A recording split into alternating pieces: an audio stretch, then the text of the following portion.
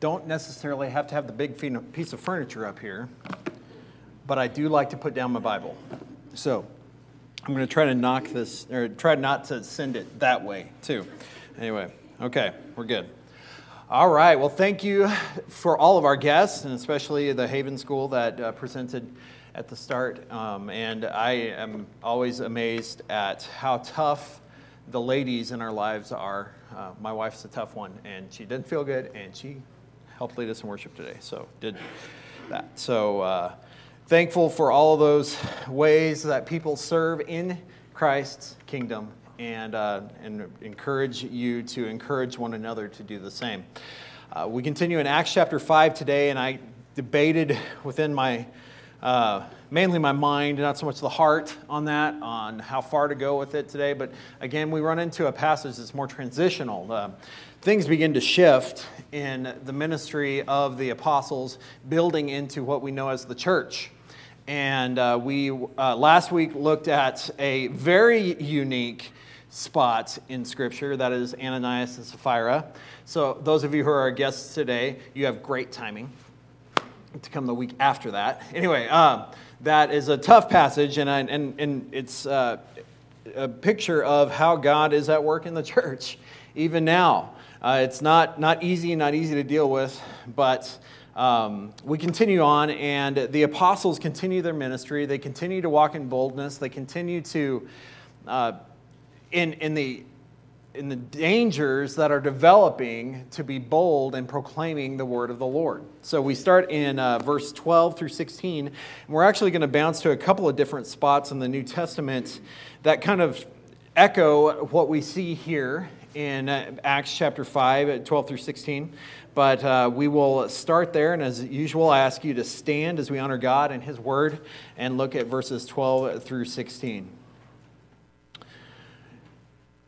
Now many signs and wonders were regularly done among the people by the hands of the apostles, and they were all together in Solomon's portico. None of the rest dared join them, but the people held them in high esteem. And more than ever, believers were added to the Lord, multitudes of both men and women, so that they even carried out the sick into the streets and laid them on cots and mats. As Peter came by, at least his shadow might fall on some of them. The people also gathered from the towns around Jerusalem, bringing the sick and those afflicted with unclean spirits, and they were all healed. Our Lord, again, a special place in Scripture to see your Spirit at work. I pray, God, today that we would recognize that it is your hand that saves, your hand that heals, and that we continue to cling to you for that. In Jesus' name, amen. All right, you may be seated. There are a couple of places that kind of echo these things in the Gospels, and we'll come to those, but there's some interesting things that we can learn from this passage along the way. One of the things I want to draw to your mind is on the previous page in your Bible, and remind you what the message of the gospel was and is today, but was for the apostles at that moment. If you turn back one page, it's not on your screen. I trust that you have your scriptures with you. Chapter 4, verse 8, how did Peter answer the high priests when they challenged him? Because we're going to get to that problem again of the high priests and the ruling order of the day. And Peter says, filled with the Holy Spirit, said to them, rulers of the people and elders, if we are being examined today concerning a good deed done to a crippled man, by what means this man has been healed, let it be known to all of you and to all the people of Israel that by the name of Jesus Christ of Nazareth, whom you crucified, whom God raised from the dead, by him this man is standing before you well. This Jesus is the stone that was rejected by you, the builders, which has become the cornerstone. And there is salvation in no one else, for there is no other name under heaven given among men by which we must be saved. That's the message that they are getting in trouble for proclaiming. And to us, that might seem normal. That's why we're here, right? Is to proclaim the name of Christ. But remember, they're just a few weeks out from killing him, as he just proclaimed. We see that the church in its infancy has great boldness, and in that boldness, it's growing exponentially. Even in this chapter 5, we see that they have seen both the hand of generosity and of stinginess between Barnabas and then Ananias and Sapphira. And we see that the God is still at work in the midst of that, showing signs and wonders. Things that cannot be explained. And in our culture today, that's one of the things that causes the church problems in the culture, is that the culture wants to be able to explain everything. They want to be able to show that it's all explainable. We can put it all together in a nice, neat little bow. But the problem is that they want to exclude a creator. They want to exclude, ultimately, Christ from that equation. And it ends up falling apart. It doesn't change the hostility that we see here. Remember, it's the religious leaders that are causing the apostles the struggle. There are amazing and awesome things happening that they don't want to recognize. They want to discount the supernatural. And I think we can easily fall into that trap because we just want to be able to figure things out on our own. But among the wonders that we need to come to terms with is that God is eternal and supernatural, and He can do things we could never imagine. He alone is the author of life. The reason we have life at all is because God has breathed it. It's not an accident. And stop thinking that you are one if you've got that in your mind. God has created you for reason and for purpose. It doesn't mean that in this world that we are perfect and that we will fulfill everything that we think we should. But we are here to fulfill His purpose, and He will lead and guide us in those times. And so, in this place here now, we see that the disciples, and especially Peter, John's not even mentioned here, Peter has become a bit of a celebrity. Now, what's the problem with celebrity? Is that if your head wasn't big already, it gets a little bit bigger and a little bit bigger and a little bit bigger. Now, I think there's something to the dichotomy of the situation here. We see this swinging back and forth on the pendulum, right? We see that God is doing amazing and powerful things to the work of the disciples.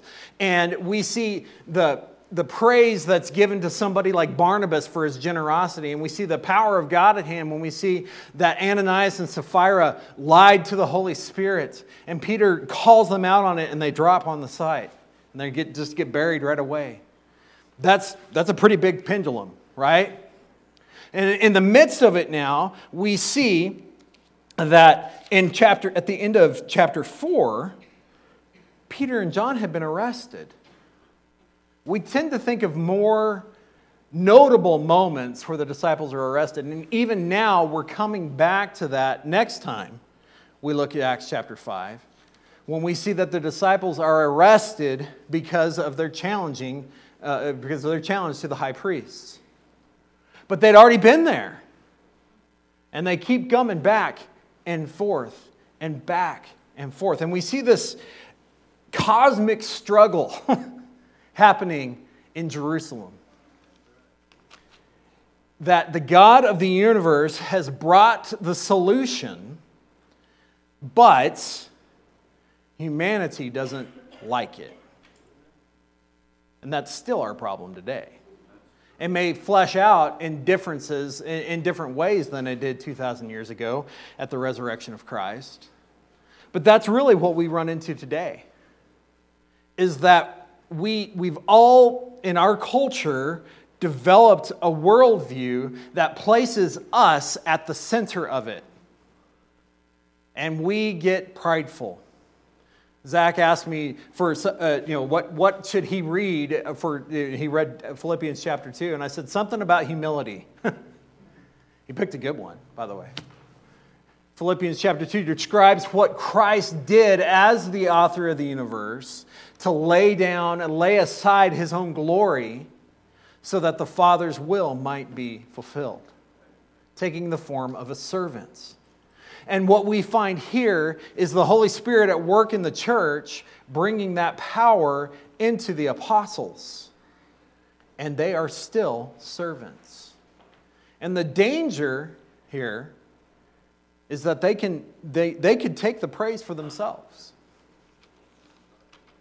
They really could. Very easily. Let's look at verse 12. Now many signs and wonders were regularly, that's a hard word for me to say, regularly done among the people by the hands of the apostles. So this was normal. Miracles and healings were happening, and it was normal. Well, what a place that would be, right? But it's making the leaders in the city more and more uncomfortable because this new normal is not something that they can control. And they were all together in Solomon's portico. Now, this is a place that they have been before. This is where they brought healing to the first guy in chapter 3, the guy who had been lame from birth, right? This is where they were. It's outside of the primary temple. It's in the grounds of the temple. And they're out there preaching. But we see something about their audience is that the church is getting a little timid. None of the rest dared join them, but the people held them in high esteem. So who was in Solomon's portico? It was the apostles. It was the leaders. It was the ones who had the message to proclaim. And there were still people hearing it, still people believing it. And that is a great challenge to us now, because now we see that he calls those to continue to proclaim the name in the face of danger, and we still see people who say, you know, that might be that guy's job, but it's not my job. Yet still God works. It's becoming unsafe for the church. Multitudes are coming to the Lord, it says in verse 14.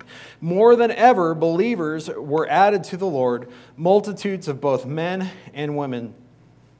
People see and hear the message, and they respond. Remember, the greatest need that they had, and it's still our greatest need, is not for physical healing.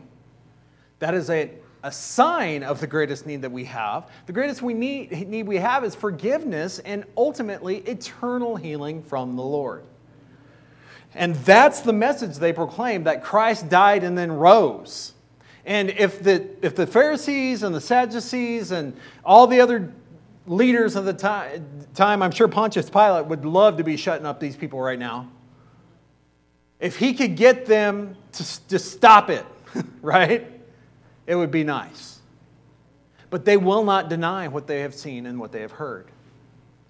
And here's the deal, is when we proclaim truth, some people will pay attention and some people won't.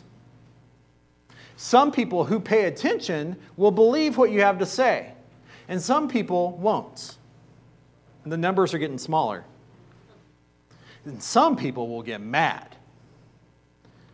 Just turn on cable news. We see that even today, the message of the gospel is an offense to the world that does not know him. Why? Because it exposes our reality, that we are sinners. And when we start dealing with our sin, we realize that we're idolaters and that God will not be mocked. He alone is worthy of our worship and our praise. And so we come to that place now where we want to see him at work. And we have our first celebrity preacher. So that they even carried out the sick into the streets and laid them on cots and mats, that as Peter came by, at least his shadow might fall on some of them. How do you think that went for him? We don't know. All we know is that Peter has the notoriety. They know who this guy is, and that he, by his hand at least, has done some pretty amazing things. And they think that just being in his shadow might bring them some sort of healing. We don't have a response of the people here. What we do see, or we don't see a result by this act, what we do see is that people recognize the power that is in Peter. And that is the Holy Spirit. They're seeing what God is doing through the church, and it's having both a positive consequence and a negative one. People see the hand of God at work, and they say, I want more of that. And then they see the hand of God at work and say, there's no way that could be the work of God, because that's not how I think he does it. Am I wrong? And you look at the way the Sadducees and the Pharisees and all the leaders of the day responded to Jesus and then to the apostles, that's exactly what's happening. That passage we talked about earlier, Philippians 2, shows that Christ was the antithesis of what they expected. He is not who they expected him to be. He is the humble servant. I read a couple of different things that brought out some ideas, and I want to come back to that passage I talked about with the kids a little bit earlier. Mark, I just lost my, there we go. I didn't totally lose it. Mark chapter 5. This is a well-known story, and it's in the midst of another story. Leading up here, Jesus is walking through Capernaum, I believe it is, and there's a synagogue ruler whose daughter is sick, named Jairus, or Jairus, however you want to say it. Okay. And I have said it Jairus for so many years, I have a hard time changing that. Isn't that how it works sometimes? This thing, you speak to it and it transcribes things for you. I don't think I have an accent until I hear what this thing comes up with. All right, anyway. We see that Jairus' daughter needs healing. The synagogue ruler takes the risk of asking Jesus to do it, and on the way they're pushing through the crowds, and a woman who's been ill for 12 years touches the hem of his garments. And at that moment, her faith, because she knew God could do it, her faith healed her. Was it her action that healed her? No, it was the trust in the Lord. Let's read that. And a great crowd, the second part of the verse here, yeah. And he went with him. That's why I talked about Jairus. And he went with him. That's the synagogue ruler. And a great crowd followed him and thronged about him. What kind of language is that? And there was a woman who had a discharge of blood for 12 years and who had suffered much under many physicians and had spent all that she had and was no better, but rather grew worse. She had heard the reports about Jesus and came up behind him in the crowd and touched his garment. For she said, if I touch even his garments, I will be made well. Such confidence, right? And immediately the flow of blood dried up, and she felt in her body that she was healed of her disease. And Jesus, perceiving himself that power had gone out from him, immediately turned about in the crowd and said, who touched my garments? And his disciples, and Peter's right there with him, right? His disciples said to him, you see the crowd pressing around you, and yet you say, who touched me? That's crazy talk, right? And he looked around to see who had done it. But the woman, knowing what had happened to her, came in fear and trembling and fell down before him and told him the whole truth. And he said to her, daughter, your faith has made you well. Go in peace and be healed of your disease. So faith is that the God of the Scriptures, the creator of the universe, will heal. It doesn't work out that way for every single person, but it does work out eternally if you place your trust in him. This woman still died. The disciples aren't here anymore. Jesus died and rose. That's a little bit different. I don't know if you ever thought about that. It's a pretty permanent state to stop breathing. If there's no more oxygen going in and out, it's done. But we see that the trust in that God is what brought healing. Do we trust our Lord like that? Do we trust him to bring new life where death reigns? Friends, that affects everything about what we do in life, about why we serve, about who we serve. When we recognize that the God of all creation has conquered death. And he alone is the one who brings true, eternal healing. But this attitude of the day continues. This is early in the gospel, or middle of the Gospel of Mark. Not really sure the time range between his time in Capernaum, but it's within a couple of years at least, right? We see that this desperation is throughout the world. That they just want to be healed. They want that power at work in their lives. And it's not any different in the 21st century. We can turn on the air conditioner. God bless the swamp cooler. It'll cool it off in here a little bit at least. Won't work in Oklahoma though. Don't try those down there. But we have climate control. We have lights. We can put it on the internet. We can see all these different things. But it all comes back down to why are we here? All of these things that make our lives a little more comfortable, to help us move a little bit faster, sitting down in your car and driving here instead of having to walk. Some of you still be walking. Some of you would have said, I'm just staying home. We work to deal with our own physical problems all the time, and we come up with very ingenious ways to do it. But we still haven't conquered that one problem. It's that we all die. And if we don't know Christ, the Bible says we will be separated eternally from Him in hell. How do you come to faith? You receive that gift of salvation, that He has paid the price for your sins. And when you trust in Him, He brings healing beyond the body, but to your entire existence for eternity. So that now we live with the hope of salvation when this day is done. That is the hope of the gospel. You all gone to sleep on me. Here, am I that boring? That's our hope, guys. That's why we are in this room right now, is because the gospel message has been proclaimed throughout time. But the problem we run into, and maybe this is part of our problem, is that, especially in 21st century America, maybe not quite as much as it was a few years back, we end up in kind of a middle class faith where we don't really understand the poverty by which these people are coming to Christ. Because even the poorest in our day don't necessarily understand poverty the way these people did. They didn't have anything. If they couldn't work, they didn't eat. And so this healing truly mattered.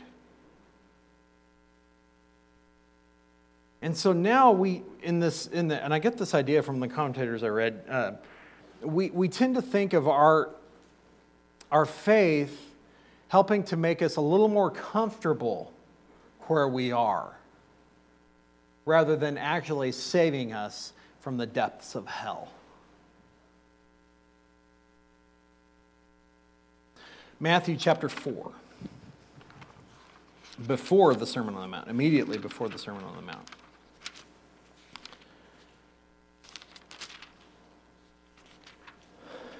Jesus ministers to great crowds.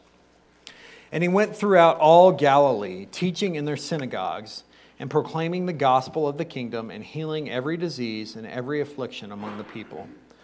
So His fame spread throughout all Syria. And this is not in Judea, but in Syria. And they brought Him all the sick, those afflicted with various diseases and pains, those oppressed by demons, those having seizures and paralytics, and He healed them. And great crowds followed Him from Galilee and the Decapolis, and from Jerusalem and Judea, and from beyond the Jordan. They're following Him all over the place because they see what He is doing. Have you ever thought about what our lives might be like if we tried to reflect Christ like that? Perhaps God might use us. There's no problem with God healing anybody. Okay? He tells us to pray for the sick around us, to anoint them. He tells us that we are to do these things, but He ultimately calls us, and it comes down to back to this lady who touched Him, to trust Him to do it. And you might be able to draw a crowd with pretty words, but it doesn't stay unless it's got substance. And the only substance that matters is Christ risen. Christ, the healer. The gospel draws the desperates. Have we truly examined our hearts, not necessarily our bank accounts, but our hearts about our desperate need for salvation? Because when we recognize our depravity, we recognize our sinful states, we recognize how desperately we need the Lord, He changes us from within. He brings new life when we trust in Him. Think about all of these people. Peter could have been, there's, all kinds of celebrity preachers. We see them actually even pop up through the book of Acts. We see people come out and proclaim something they think is big, and until they meet the God of the Gospels, Jesus, they think they're doing something cool. And Peter and John and James and ultimately Paul and everybody, when they come to faith in Christ, it changes everything. All of a sudden we realize what we really need, and they give it all up to follow Him. The call of the gospel is a call for the desperate, and it's a call to follow Him, to do the things He's called us to do, to love one another, to provide for those in need, to lift up those around us and pray for them, and to lay aside any glory that we might bring in ourselves. I don't think it's an accident here that we see that the people that might be laying them out that Peter's shadow might be cast. What does it say happened when they walked past Peter's shadow? Or Peter walked past them in their shadow? It didn't say anything happened. You know why? Because it didn't. The message of the gospel brings hope and healing. If you today are trying to depend on things of this world to save you, it's not going to work. The only thing that saves is the God who reigns, and by the risen power of Jesus Christ. Will you follow Him? Will you trust Him? Will you recognize His authority? And will we be willing to follow Him to the point of death, even death on a cross? He calls us to be like Him. That's not an easy call. But that's where He wants us, to trust Him in all things. Let's pray. God, You are faithful to us. You are good to us. Help us to trust You. Help us to recognize Your hand at work. Help us to realize that there's no